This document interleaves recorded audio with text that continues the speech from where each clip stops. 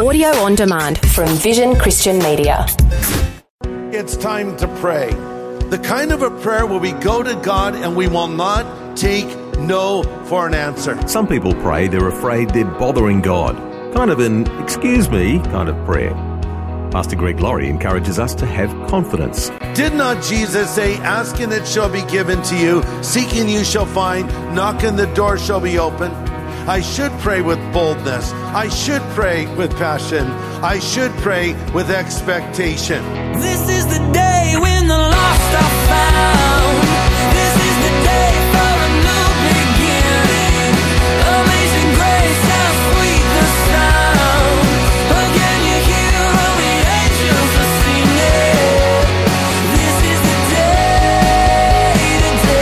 when life begins. In Hebrews chapter 4 we read, "So let us keep on coming boldly to the throne of grace, so that we may obtain mercy and find grace to help us in our time of need." If God, in God's word, invites us to come to God in boldness, then, well, maybe we should. On A New Beginning, Pastor Greg Laurie helps us to take that direction to heart. We're continuing our studies today in the fascinating Old Testament book of Nehemiah. So many great lessons from the rebuilding of the walls of Jerusalem.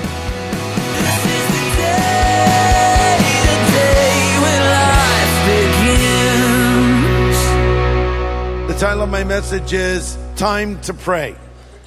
And when I say it's time to pray, I mean that it's time to pray fervently.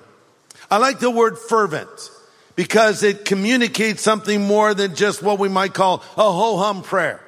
You know, those rushed prayers, like when the food is served and, oh, we forgot to say grace. Oh, Lord, thank you for the food. Amen. You know, it's just like, what a distraction. Or one of those worthless prayers that we say something along the lines of, Lord, just save the world in Jesus' name, amen. That pretty much covers everything, right? No, I'm talking about passionate prayer. I'm talking about prayer with fervor. The word fervent means displaying passionate intensity.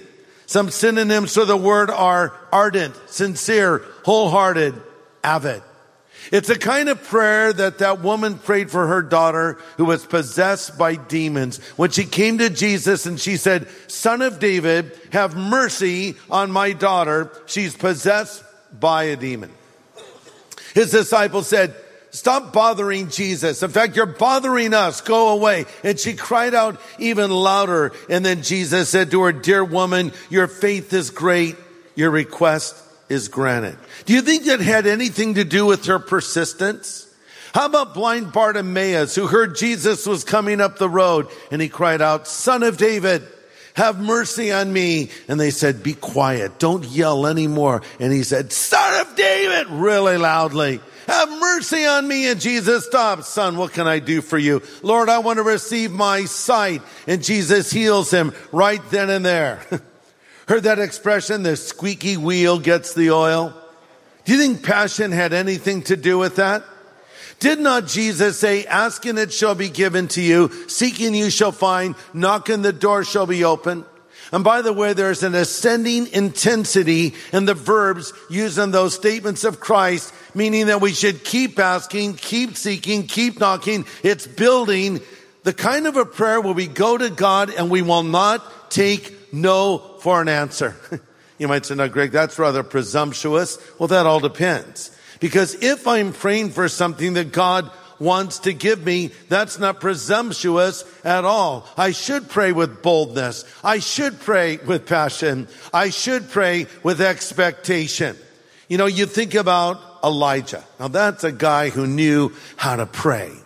And we think of Elijah as sort of a, spiritual rock star, right? He was on another level. Man, I could never be like him. Actually, the Bible points out that he was an ordinary guy just like us. And he even had bouts of depression and things that others face. And here's what the Bible says about Elijah in James 5:16. The fervent prayer of a righteous man has great power and produces wonderful results. Elijah was as human as we are. Yet when he prayed fervently that no rain would fall, none fell for 3.5 years. Then when he prayed again, the sky rained down heaven. So you might say, well, I prayed about something, but nothing really happened. I asked the Lord to do this thing, and he didn't seem to answer. Wait, did you pray a fervent prayer? Listen, we need to pray for our nation right now like never before. America needs help. America needs God. We need to cry out to God. There are people that want to destroy us. People that are bent on our destruction on the outside and in some ways even on the inside.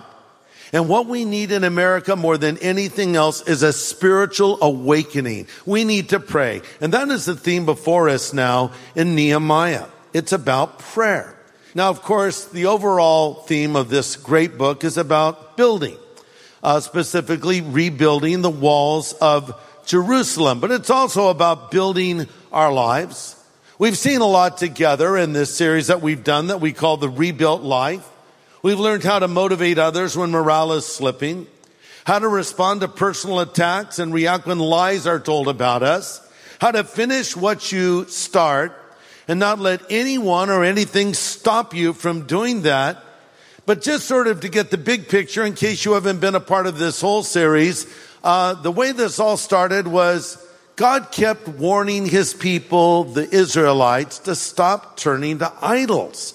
They kept worshiping these stupid false gods when they had a relationship with the true and living God, because all the other nations did it. You know, when your kids say, Mom, I want to do it because everyone's doing it, right? And then you say, if everyone jumped off a cliff, would you jump off a cliff?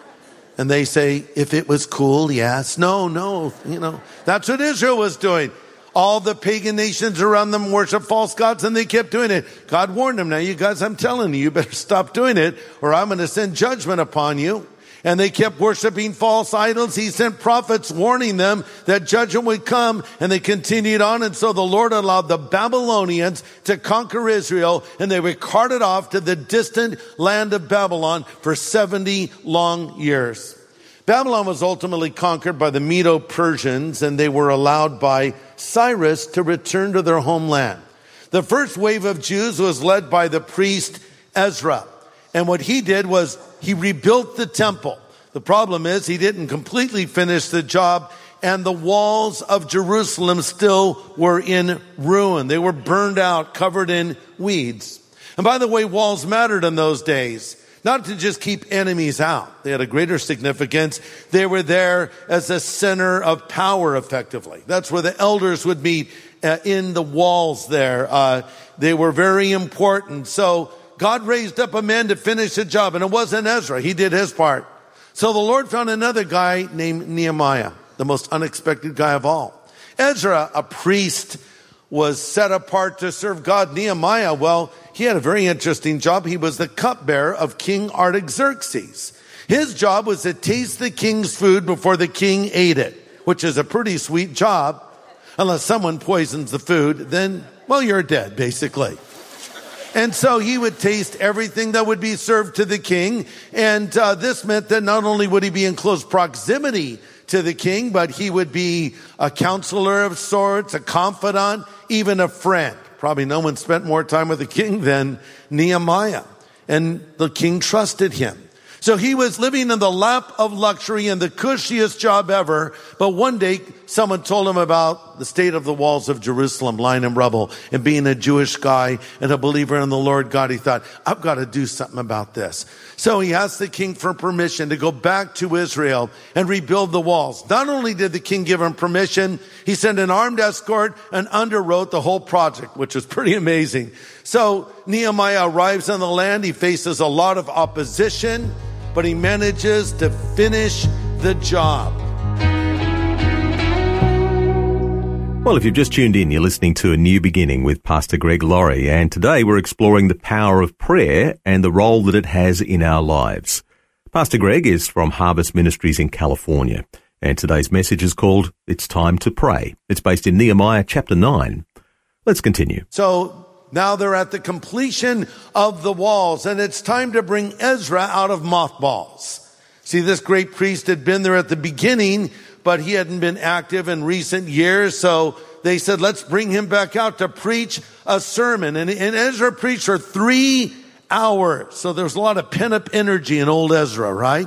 He could hardly wait to speak. And as he spoke and opened the word of God to the people, they were deeply moved and they wept over their sin. And that's where we are in the story. Nehemiah chapter 9, verse 1. Let's read together. By the way, I'm reading from the New Living Translation.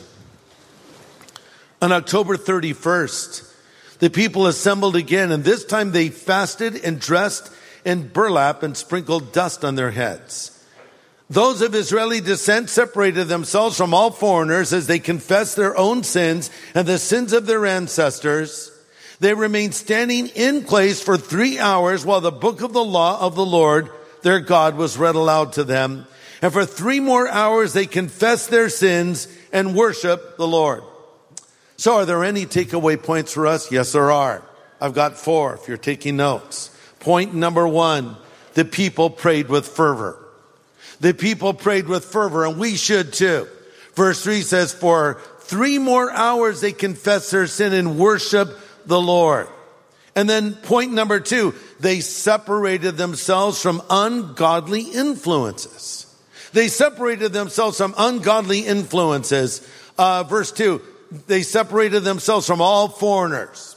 Our modern interpretation would be to just get away from bad influences, ungodly people, or places that pull us down spiritually. Let's think about food for a moment.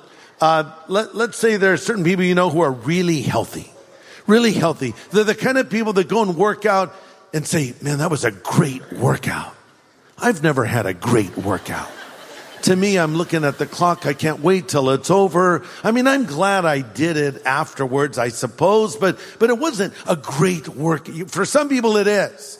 And I eat clean. I like to eat clean. Okay, whatever, and so they're very careful what they order. And, can I get that on the side? I don't want that. And when you're with them, it kind of influences you. You just don't feel good about getting that burger deep fried in lard when they're having their tofu salad made out of kale, right? So their choices influence you to make better choices. But then you have other friends, they eat every fattening thing on earth, and when you're with them, it's going to be your downfall, right? Now let's take that and apply that in a different way. Certain people that bring you down spiritually, they're not believers, and so they don't want to talk about your faith. And they like to tell dirty jokes, and they like to slander people, and they're filled with anger. And so you hang out with them, and after you're with them for a while, it brings you down spiritually. And so I ask, why do you hang around those people? Well, to be a witness to them, you respond. Okay? Did you witness to them? Did you speak up for truth? No, but I'm a silent witness. Hold on. Who's helping who? Are you pulling them up, or are they bringing you down? So that's the point here. The people of Israel separated themselves from these bad influences. Point number 3, they heard God's word and they acted on it. They heard God's word and they acted on it. Listen to this. The Bible is a lot like a mirror. It tells us the truth about ourselves. I am liking mirrors less and less as I get older. Especially magnifying mirrors. Those should be outlawed, right? Because then you see what everybody else sees. And oh my goodness. And actually the Bible compares itself to a mirror over in James chapter 2. It says, if you just listen to God's word and don't do what it says, you're fooling yourself. You're like a guy who looks at his face in a mirror, sees himself, walks away and forgot what he looked like. Now think about it this way. It's maybe you're, in your day, everyone's smiling at you, even laughing, and you go, wow, I'm really impacting people today. And then you go in the restroom to wash your hands and you see yourself in the mirror and you find out why they were laughing. Because you have a big stain on your shirt that you didn't know about. Or you have spinach in your teeth. Or you actually have that little piece of pasta from lunch encrusted on your chin. Or worst of all, you have all 3 at the same time. No wonder they were smiling and laughing. So the mirror just told you the truth about yourself. Now you have a choice. You can walk out and ignore those things and leave them there, or you can get yourself right, clean yourself up. And so that's the idea of hearing the word. It's not just hearing it, it's doing what it says. The Bible must be our model for how we think and live. Sometimes people will say, even Christians, well, I just did what I felt God wanted me to do. What does that even mean? Do what the Bible tells you to do, because your feelings can mislead you. Emotions can deceive you. You say, well, I don't know what the Bible says about this subject. Well, then talk to someone who's been a Christian longer than you. Talk to a pastor and ask the question, does the Bible address this area? Because I'm dealing with this right now. See, God's word has something to say to you. Spend time in it every morning, in the afternoon, in the evening. Continue in the word of God. That is the secret to spiritual success. So, coming back to Nehemiah 9, verses 7 to 10 talk about how God chose Abraham and led him out of the pagan world.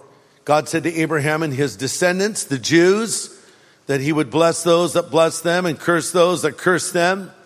So Abraham went out, and of course he married Sarah, and then he had his sons, and ultimately Joseph was born.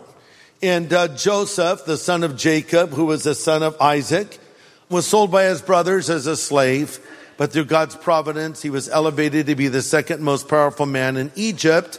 He forgave his brothers and invited his family to Egypt to live with them, and their family grew, and time passed, and they grew larger and larger. Fast forward, there's a Pharaoh that does not know Joseph or why these Hebrews are even there. He's just using them as slave labor.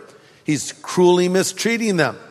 So the Jewish people are crying out for a deliverer. God answers their prayer, and he sends Moses. And Moses takes them out of Egypt, and they enter into the wilderness. And here's how they thank the Lord. Nehemiah 9, verse 16. Our ancestors are proud and stubborn. They paid no attention to your commands. They refused to obey and did not remember the miracles you had done for them. Instead, they became stubborn and appointed a leader to take them back to their slavery in Egypt. But you are a God of forgiveness, gracious and merciful, slow to become angry, and rich in unfailing love. You did not abandon them, even when they made an idol shaped like a calf and said, this is your God who brought you out of Egypt. Let me ask you this question. How would you feel if your wife left you tomorrow? She left you. You said, well, who did you leave me for? This guy. And you looked in her car, and it was a mannequin from the department store. Your wife left you for a mannequin. Excuse me, dear, can you explain why? First of all, he's handsome, and you're not.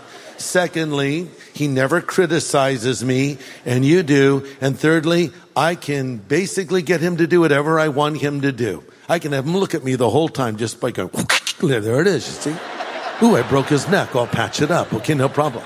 That would be pretty insulting. It's bad enough to have your wife leave you for a guy, but what about a mannequin, a dummy? That's what Israel did. They were worshiping false gods again. The Lord could have said, you know what? We're done here. Bye-bye. Don't let the door hit you on the way out. Oh no, God was gracious. He was forgiving, giving them chance after chance. Here's the history of Israel. God blessed his people. They forgot God, turned to false gods, repented, God forgave them, he blessed them. They forgot about him, turned to false gods, God blessed them. They returned, and it just went on and on and on. He said, that's just horrible. Hold on, that's the story of our life too. Is it not? Let's just say for this coming year, God said, I've got you covered. No challenges. I'm going to, first of all, give you more money than you can spend in a year, so don't have to worry about finances. You're going to have perfect health. You're not going to be tempted one time. You're not going to have one conflict or one problem. When do you think the Lord will hear from you next? Probably a year from now.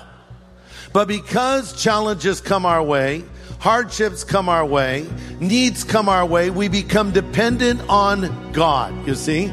So the very thing we don't like can actually be a good thing to help us.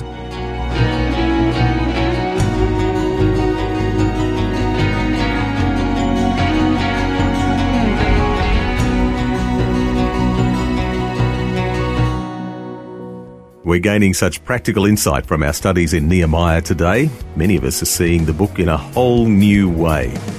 Well, next time, Pastor Greg continues our studies in this amazing book, and I suggest that you read it. We'll have some more insights from the Bible and the importance of prayer again tomorrow as well, and we'll see the effect of prayer demonstrated in a powerful way in tomorrow's program. So I hope you can join us. The day when life begins. Now, for a copy of Pastor Greg's full message from today, get in touch with Vision Christian Store. It's called It's Time to Pray. Just go to visionstore.org.au or call 1-800 00 50 11. Station sponsor. Thanks for taking time to listen to this audio on demand from Vision Christian Media. To find out more about us, go to vision.org.au.